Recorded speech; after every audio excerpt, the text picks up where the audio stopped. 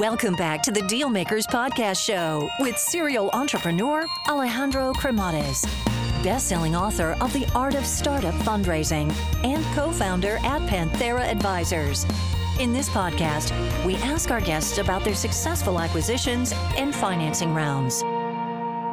Hey guys, so just a quick overview here on Panthera Advisors, as I think it might be of value to you. So Panthera Advisors exists in order to help founders that are in the process of raising capital or get their company acquired. I actually started the company out of incredible frustration because during my entrepreneurial journey, which involved building, financing, scaling, and exiting companies, I could not find a resource that was founder-friendly. And I could not get the type of support that I was seeking. So as a result, I made a ton of mistakes along the way. So if you're looking to raise capital, or you are looking to get your company acquired, or just need some sound financial planning, and you're looking to get the best possible outcome in the shortest period of time, feel free to learn more by visiting us at pantheraadvisors.com, or just reach out directly and shoot me a note at alejandro@pantheraadvisors.com. All right. Hello, everyone. Welcome to the Dealmaker Show. Today we have a very, very good guest. I think that he's going to be able to contribute a lot of value. He's been around the block a few times, and he's also one of the most active angel investors. So Will Herman, welcome. Welcome today. Thank you so much, Alejandro. I was very excited to have you on the show because typically we interview founders that have had quite success, at least with one transaction, but you've had success with several transactions. So how many companies have you built and exited by now? I've started 5 companies, but 2 of them end up to be miserable failures, total crash and burn, lose all your money kind of failures. 3 pretty big successes, though, 2 IPOs, and actually both those companies were subsequently sold, as well as the third company I'd started.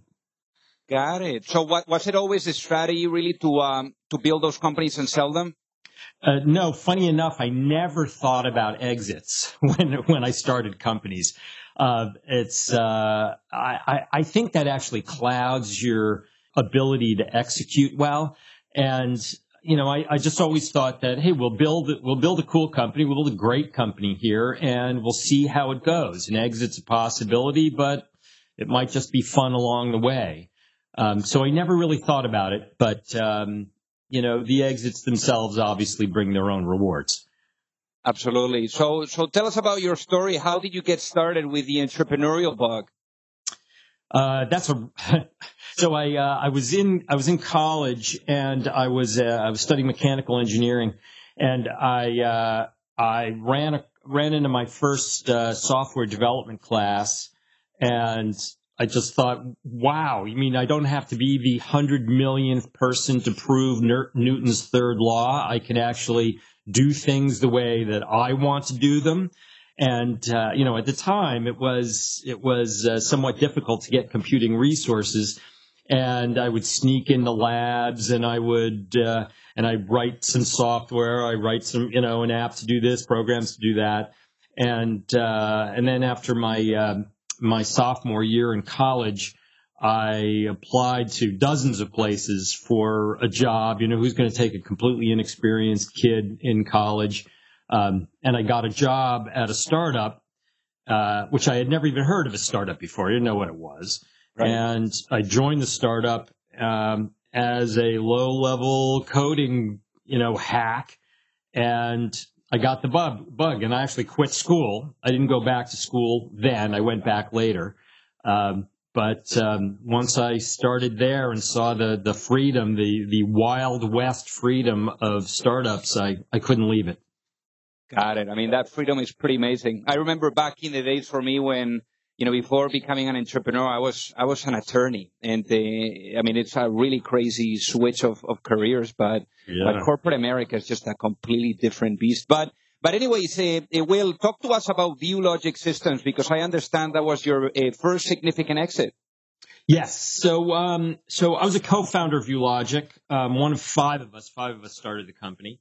It's a software company that did essentially CAD for electrical engineering.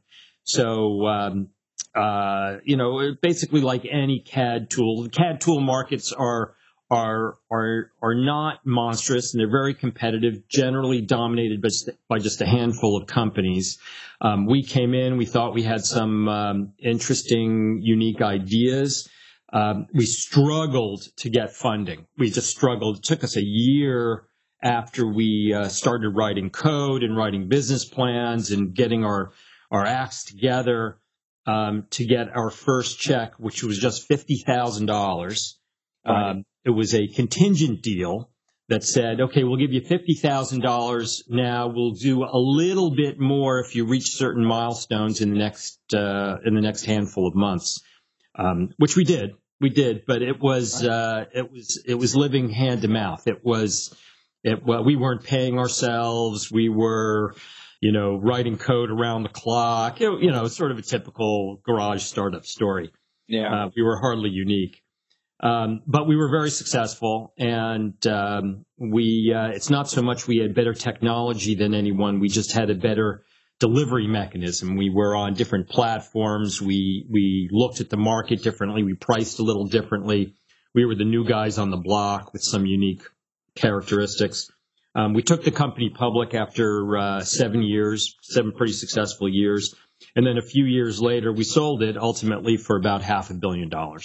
Nice. So I guess going back to the early days. So you mentioned you were 5 co-founders. I actually this is a topic that is close to my heart, because the last business that I exited was one piece of it was Co-Founders Lab, which the co-founder matchmaking was a really big component. And just talking about numbers, what was your experience with having 5 co-founders? Because that's a lot of egos to manage. Yeah, and in fact, it didn't entirely work out great. There was, without any hubris here, I'll say that the team was very good. None of us were the best at anything that we did. We just, as a team, we worked very hard, and we worked for a year before we got funding and stuck together. You know how hard that is. It's under the stresses there. A few years after we got it going, though, our board pushed us hard to upgrade in certain areas. I didn't really like the idea.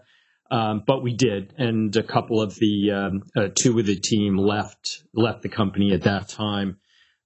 We also, because it took us so long and was so difficult to get funding, we ended up getting diluted quite a bit. Right. And when, at the end of the game, we owned a very small percentage of the company. Got it. So I guess one of the things now, obviously now people are talking about doing IPOs is like the new down round, and that is sexier to stay private. But back then, the thing was to do the IPO. So I guess that from your experience, there's like a ton of reporting, and being public is completely different. So how did you manage that transition from private to public? Yeah, funny. The reporting challenges were not that big a deal. We of course, even at the time, we had heard, oh my God, it's just so difficult, and you become more quarterly focused, and we were already a pretty quarterly focused company. It was certainly a pain in the ass to have to go visit large shareholders and fly to New York and do quarterly meetings and things like that. That took a lot of time away from day-to-day running of the business. You hire a few people to help, and you make sure you get it to work. The biggest transition is actually the going from private to public, in my opinion, especially in the startup world, is that most of the people in most of the people in startups get equity, and very few people actually do the math on what their equity is worth. They don't know how many shares there are outstanding. They don't know the capitalization of the company, and everybody thinks they're going to be a multimillionaire on an exit. And right. The difference between being acquired and going public is when you go public, you're an ongoing company. You are running the exact same company with the exact same goals, with the exact same people, no changes. You're just public now. And then people finally saw that their stock is not worth the tens of millions they thought it was worth. And there's a big shakeup. Right. It's a difficult transition financially for people individually. Got it. Yeah, no, absolutely. And, one of the things that you were pointing to is that, it took you guys a little bit to get the first checks in. And we're talking about years ago, so the angel investing and the online platforms and none of that was available. But I guess my question here is what was the capital structure looking from all the way to the end, like that financing process to keep the business going? Yeah, that's an excellent question. It made me think a little bit about this recently. So we were a venture funded company. We probably, we had a little bit of debt. We financed receivables over time. We were paid, generally they were annual licenses of software. So a little different than the SaaS model we see today, that's so prevalent today. And so we were able to finance receivables on that when the numbers started getting big, when you've got 150 million, 200 million in revenue, 60 days of DSO can be financed so you can get the cash in a little earlier. We were also very keen on getting the cash flow positive as early as possible, and it really only took us a few years to get to cash flow positive. We had a couple of rounds of venture capital funding in there, only primarily to accelerate growth. And we actually took a big chunk of money, relatively speaking, late, within a year of us going public, to expand internationally more quickly, to develop a direct sales force internationally. So that was basically it. I mean, it was a venture capital funded company primarily, a little teeny bit of debt, but that was it. Got it. So how much during this journey, how much of your time did you actually dedicate it to the capital raising efforts? Yeah, well, as you know, up front, early on, the first few years, it was big chunks of time. I would say, in our first year, it was at least half our time. After that, it starts to drop, especially if you're moving towards cash flow positive position. To maybe a couple of months worth of time in the second year, and then dropping down to 2 weeks and maybe a month in the third, and then going to cash flow positive. So it's a lot of time, especially when you're a small team. It's a lot of time. Yeah, absolutely. So I guess the next thing that comes to mind is, so you did an exit of Ulogic Systems. It was acquired by Synopsys, and you were talking about some of the terms earlier, but how did this acquisition come about? It's so at one point we were looking at the future. Every few months we would sit down as a team, the management team, and we'd try to get ourselves out of the day-to-day running of the business and say, strategically, where are we going here? And we saw that we were leading the curve in many areas, but things were changing. The underlying technology was changing.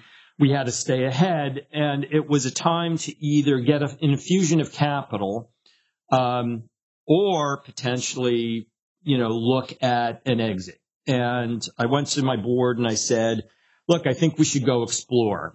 We know we can raise the capital. It's no problem. We were a very profitable company at the time, still growing very quickly. And, but I said, let's go check on what it's worth to our competition here. And we hired a banker, but really I had all the connections, small number of companies in the business, half a dozen. I knew all the CEOs already, and I started making phone calls, talking to them about strategically where the industry was going and what we could do together. And then a few of them showed interest, and then I started, of course, playing them against one another. So, and the amount of money that came on the table got so high that it was very difficult for us to walk away from it.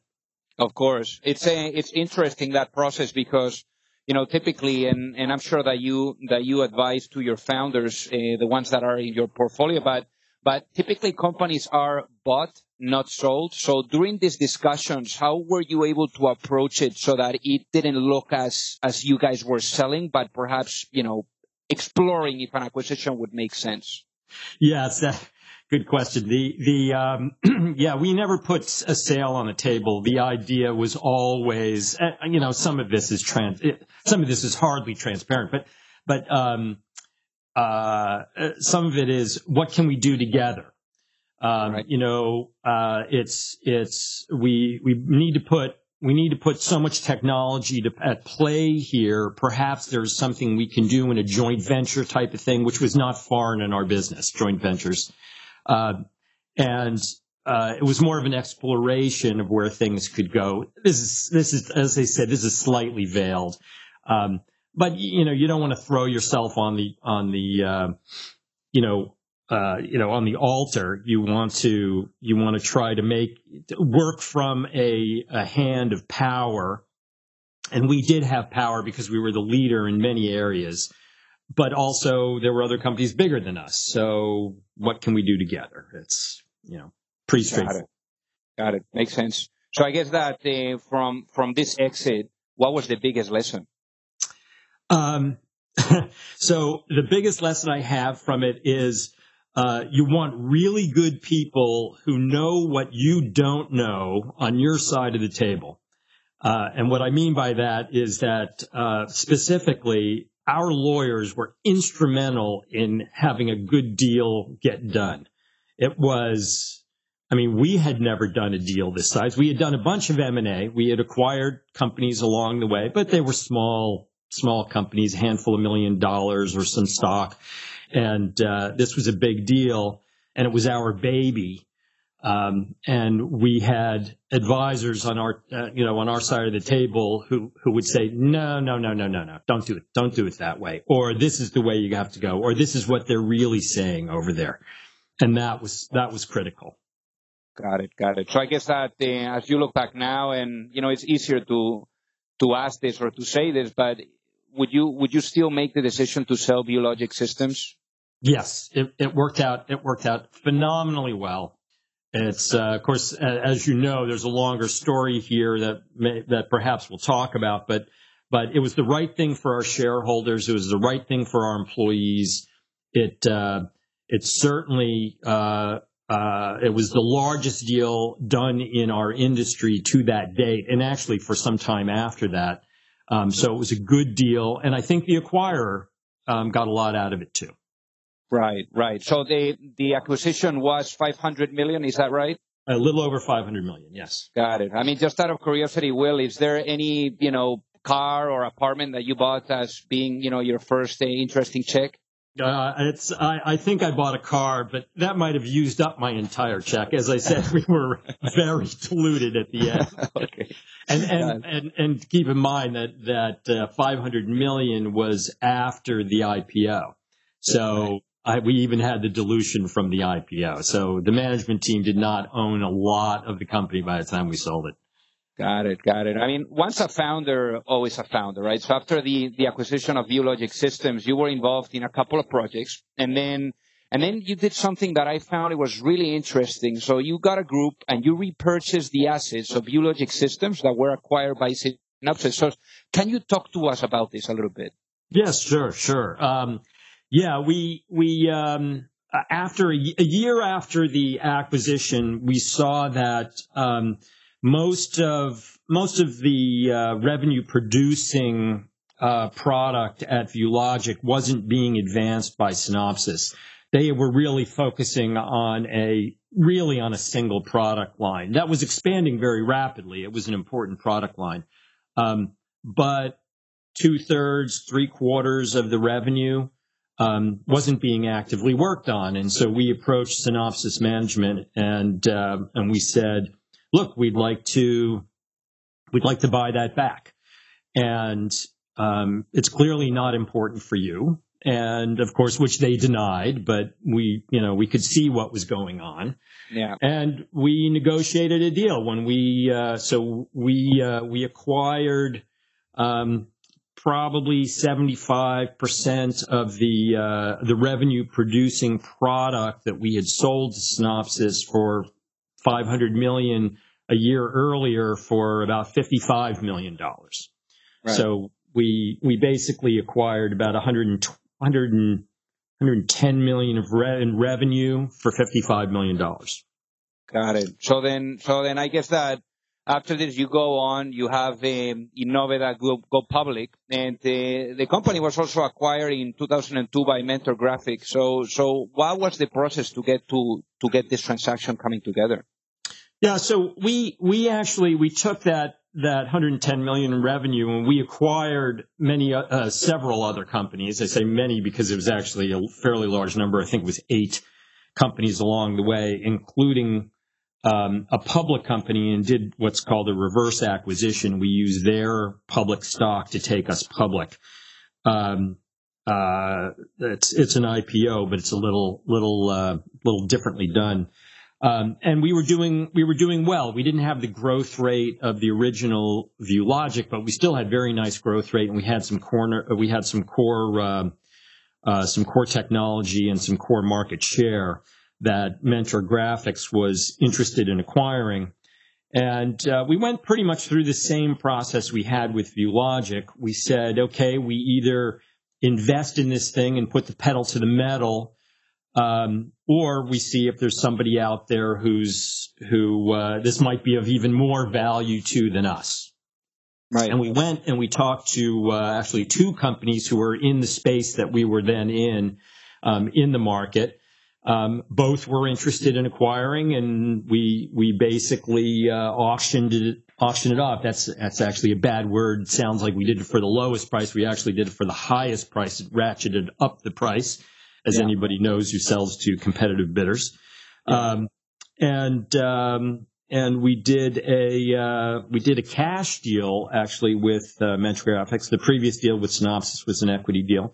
A cash deal with Mentor that, again, worked out great for our employees and our shareholders. Many of the employees of the company at the time still work for Mentor many years later.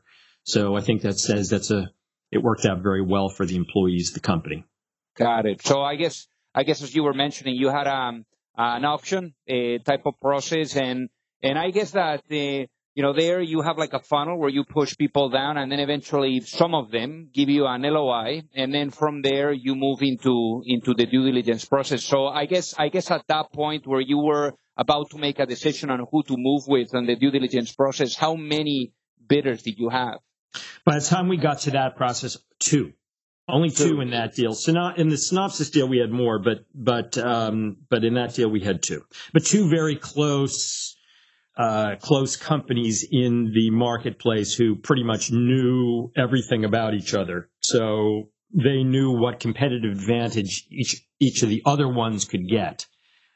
So we were in a good position. And of course we let them know what we could about the other one being involved.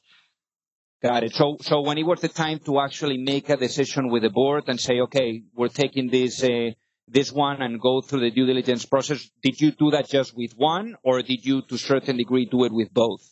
No, we did it with both. Of course, at some point you have to give somebody exclusive rights. If you want to get ultimately, when you want to get your finely tuned deal at the end of the process, you're going to give one of them exclusivity for some period of time. Which is only reasonable. It's a trade. And, but we wrote it up till the very end, negotiating one against another until one had terms. The dollar amount was not that different between the two offers we had, but the terms of the deal were a bit different. And, we decided that those terms were important to us. The terms that Mentor was offering were important to us. And we moved ahead with them, giving them exclusivity. And of course, as you said, we went through due diligence with them, which was fairly which was actually pretty painful at the time, but nothing changed. The deal did not change through due diligence. So what was the timeline like here, Will? How long did it take from start to finish to closing the deal? Geez, you're pushing my memory here. I would say, I'd say probably 4 months. 4 months. Got 4 it. months. That was from initial contact through negotiation, through doing all the legal, through due diligence. The acquirer actually went and decided to take some debt to pay us in cash. It was a choice they had. They had the cash on hand, but they wanted to take some debt. So one of the contingencies was that they had time to go and raise some public debt. Yeah, I mean, it's interesting. Earlier, we were talking about the exclusivity process and or time that you need to give. No, normally it's anywhere between 30 to 60 days where you get to complete that due diligence, and then hopefully you go into starting to do the asset purchase and the close. No, but I mean, from personal experience, Will, I mean, for me the exclusivity period it's quite scary, because if the deal falls through, then you're literally completely naked, and going back to the other one and say, hey, we would like to resume the conversations, they're going to be like, maybe there's something wrong. Why didn't it go through with the other guys? I can't tell you how right I believe you are. There was a time, in fact, during the exclusivity period where the acquirer went quiet. And as you know, you have so much experience with this, during the exclusivity period, generally speaking, there are people in each other's offices. All the paperwork is being dumped out of file cabinets. Every digital copy of everything is being checked on. And so usually it's a buzz of activity. And we hit a time when it was a week when they went totally quiet. And I don't think I slept the entire week, because as you said, you are totally exposed if they walk away. And of course, they generally have to find something to break the deal, which companies can force. But there are tough times in there. There's no question. You are totally right. Yeah. Yeah. I guess that only the founders that have gone through a transaction of this nature now really understand the level of stress and how you're put to your literally emotional limits, like with that uncertainty. It's crazy. Yeah, you're making me relive it again. I feel it all over again.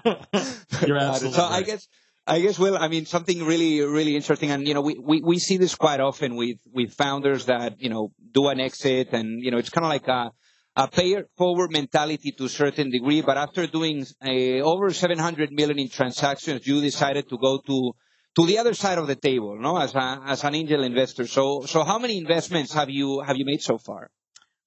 82. I've made 82 investments, and another dozen, probably a couple of dozen funds. So lots more companies in the portfolio that are outside of my control. Okay, and how did you decide to say, hey, you know what, I'm gonna maybe make an investment in like become a first-time angel investor? How did that happen? I didn't set out to do it. I decided that I was going to sit on boards and help companies get started and advise, and I never really thought about how money played into it. But one of the first companies I was advising needed to raise money, and I said, well, how about for me? And I wrote a check, and that turned out to be a great success. Now, it was many years. I fully believe that any really good return in angel investing takes at least a decade. So it was much later, and I started after that. I had such a great feeling about how to be actively involved in small businesses without actually having to run one on a day-to-day basis. That I started to invest in more companies and develop a way to do my kind of due diligence and to be active and involved in some and passive in others. Got it. So, I mean, 82 investments is quite a good amount. So I guess now looking back, Will, which one of those investments that you've made in this type of companies has been, a company that you've been able to really see the journey from start to finish, all the way to the finish line, and that has been close to your heart? So many. Well, the most interesting journey was Harmonix Music Systems, the guys who created Rock Band. They just dogged it out. They looked like they were going to die all the time, and just kept finding new deals, kept making it work, and it gave me, and I kept investing. It kept making me feel like these guys are going to find a way. And it took over a decade of struggling and finding new contracts and developing new games, and then MTV bought them. Viacom bought them in a huge deal, and then they did this earn-out, which I'm usually totally scared of, earn-outs, that worked out incredibly well. They ended up suing Viacom for not paying up, and won many court cases to make a lot of money. It's an incredible story, great founders, terrific investors, and we all made a bunch of money too. So I guess that's the one that's closest to me because of just sheer work, determination, brains too, a lot of people on the outside who've helped them create that success. That's fantastic. That's such a great story, Will. Because as a founder, when you are in it, there's so many days that you think that the world is going to fall apart, and it's all a matter of just staying long enough to be able to survive and to see, what possibilities, what's possible, in the future. So that's great to hear, Will. So, I mean, you've been exposed to so many companies. You are a mentor with very respected organizations like Techstars. So what kind of patterns do you typically recognize on those founders that you end up investing in and that perhaps end up being successful? Well, I don't think, everyone's a little different, but there are 4 things that I look for. One is founders who are interested in building a great team around them. That's not only co-founders, but that's ultimately the total management team that's in the company. There are fewer egos involved in that, and that people and founders who know what they don't know are really valuable. So that's point number 1. Point number 2 is founders that focus on execution, not on their idea as much. I just don't believe that there are that many unique ideas, and that the uniqueness of your idea really isn't that important. A good team can execute on a mediocre idea and make it great and make a great company. So I'm all about execution. That's point 2. Point 3 is founders who constantly talk to their real and prospective customers. It's so many startups are building products, creating services that are meeting needs in their heads, not actual needs. It's ultimately lack of product market fit is what kills most startups. And it's not funding. It's lack of product market fit. And so understanding what your customers need, want, and think is critical. That's 3. And 4 is I'm just an old school hard work guy. The person who works more hours is almost always going to succeed, or do better than the person who works fewer hours. I just believe in it. I believe those who are dedicated to what they're doing and are willing to work their asses off to achieve it have a fundamental advantage. And I love that you're talking about product market fit, Will, because in many instances, founders just go out there raising money to build a machine as opposed to, really raising the money to speed up the machine. But I guess from your experience, Will, and just for the people that are listening, what does product market fit look like? What does product market fit look like? So in my view, I suppose there are 1,000 definitions of product market fit. In my view, it's that there is a real need that a large number of people have, and that a company has a product that greatly fills that need. And it's a problem and a solution, and the solution has to be one that the customer actually recognizes as a solution to their problem. It's less important that the company recognizes they have a solution to somebody else's problem than the customer has it. Absolutely. Absolutely. One of the things that I love about your story, Will, is that you've been very, very successful. But one of the things that I've been very much present to is how much you've been about as well giving back to founders, because you've been there, you've done that, and you know how crazy the journey is. And one of the things and you've done this by doing angel investments, and by being a mentor to all of these programs. And more recently, you published the Startup Playbook. So can you tell us a little bit more about this book? Oh, sure. And of course, a lot about this with your great book. So the Startup Playbook is a go-to resource for any first-time entrepreneur interested in creating and building a new startup company. It's a guidebook that covers everything from whether founding a startup is right for you to how to vet your idea, create your company, build a team, and ultimately launch a successful product or service. We think of it as an easy to read book and an easy to reference book for first time entrepreneurs. And how did the idea of writing a book come together? Well, because writing a book, it takes a lot of time, a lot of brain power. Yeah. Yes, it took us a long time. So a lot of it because we didn't know what we were doing. But between my co-author, Rajat Bhargava, and myself, we've started many companies. Raj has started even more companies than me. And we've advised, I'd say upwards of 200 or 300 companies between us, maybe even more than that. And we recognize that we've seen the same mistakes made by so many companies, and so many of the mistakes are really pretty straightforward.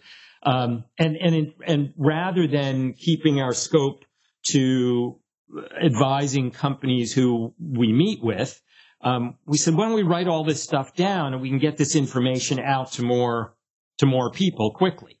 And our real goal is to get it out to as many people as possible. That's why we sell the book for 99 cents right now. So it's, we're not out to make money, as you know, right? Publishing doesn't equate to making money. Yeah. But to get these basic ideas down so people can optimize their journey. The odds are against the founder. It's just there's so much that can go wrong. And we believe that we can take a large percent of that, of those errors and issues off the table, then entrepreneurs can optimize their path and put the odds of success back in their favor. Got it. That's fantastic, Will, that you've done that. And I mean, with the advice that you give in the book, with all the mentorship that you provide to your portfolio companies, as well as to the ones of these different organizations that you're a member of, I mean, what if you had to go back in time, Will, what kind of advice would you give to your younger self when it comes to fundraising or acquisitions? I think that that's a tough one. I'll break them in two pieces because I think they're very, very different things. In terms of fundraising, most angels and venture capitalists tend to, and I didn't know this at the time, early on, is that they have models in their heads about what makes a good company and what makes a bad company, what makes a good team, bad team, a good idea, bad idea.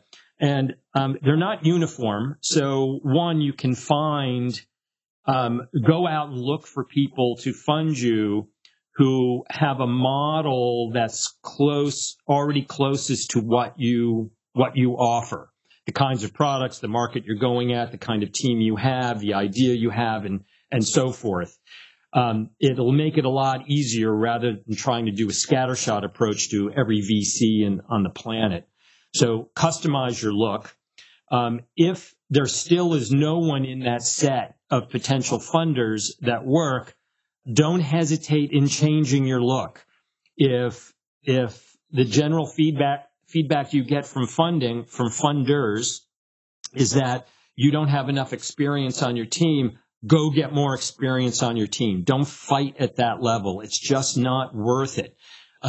Build the team that gives you the best opportunity to raise money. And ultimately, the most important thing is if we find that in general, what the advice that VCs are giving small companies is move fast, take more money. And we believe that getting to where you're going fast is really important, but that doesn't necessarily mean you should move fast in everything you do. In some things you do, if you move slower and do better, then it actually will optimize the amount of time it'll take to get to your ultimate goal. So for example, if you get to product market fit early, you will find somebody to fund you, right? If you can get to product market fit without funding, you will find somebody to fund you. So think about that. I stress to entrepreneurs to think about that.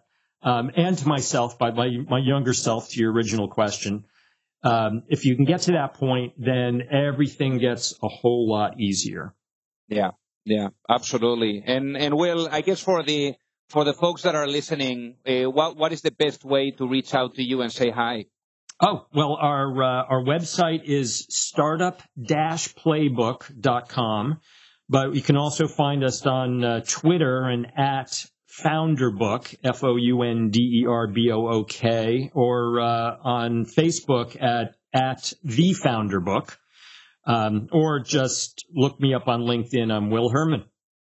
Fantastic. Well, Will, it has been an honor to have you on the Dealmaker Show, and thank you so much for everything. I know that founders probably got a ton of value, and I can tell you that I did, so thank you so much. Thank you very much, Alejandro. You've reached the end of another episode of the Dealmakers Podcast. For free resources and materials, head over to alejandrocremades.com. Thank you for listening, and see you at the next episode.